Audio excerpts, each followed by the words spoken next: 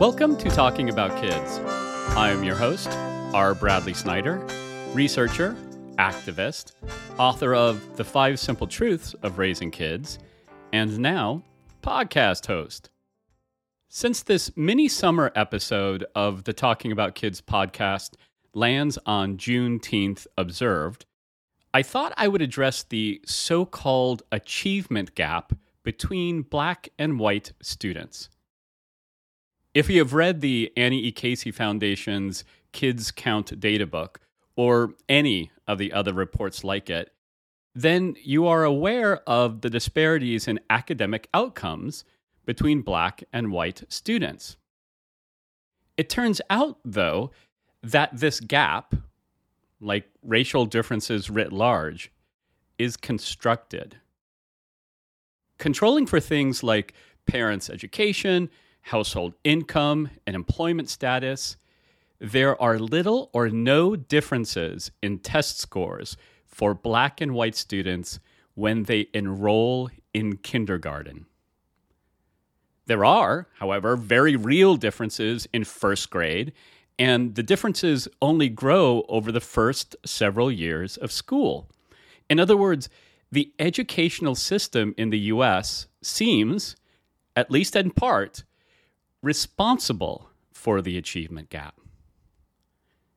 And since we as teachers, parents, direct service providers, and citizens create this educational system, we can fix it.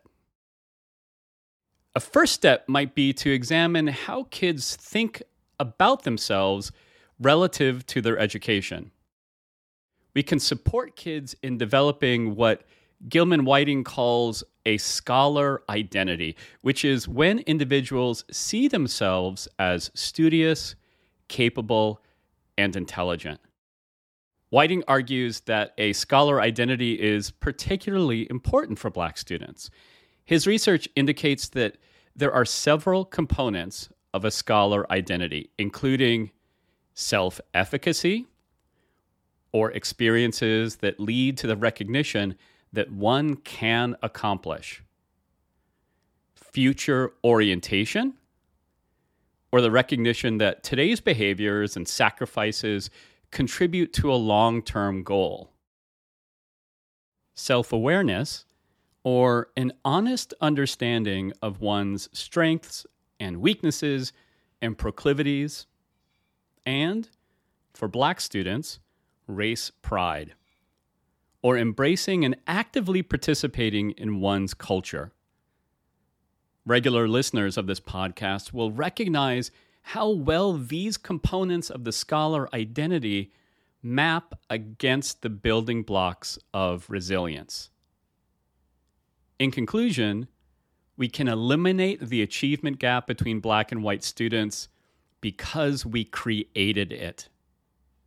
And one step we can take towards eliminating it is to support kids, and Black kids in particular, in developing scholar identities, which are, at their core, resilient identities. I hope you are enjoying your summer. Full-length Talking About Kids episodes will return in late July with very special guests to help you prepare for the new school year. Our fabulous theme song is by The Senators.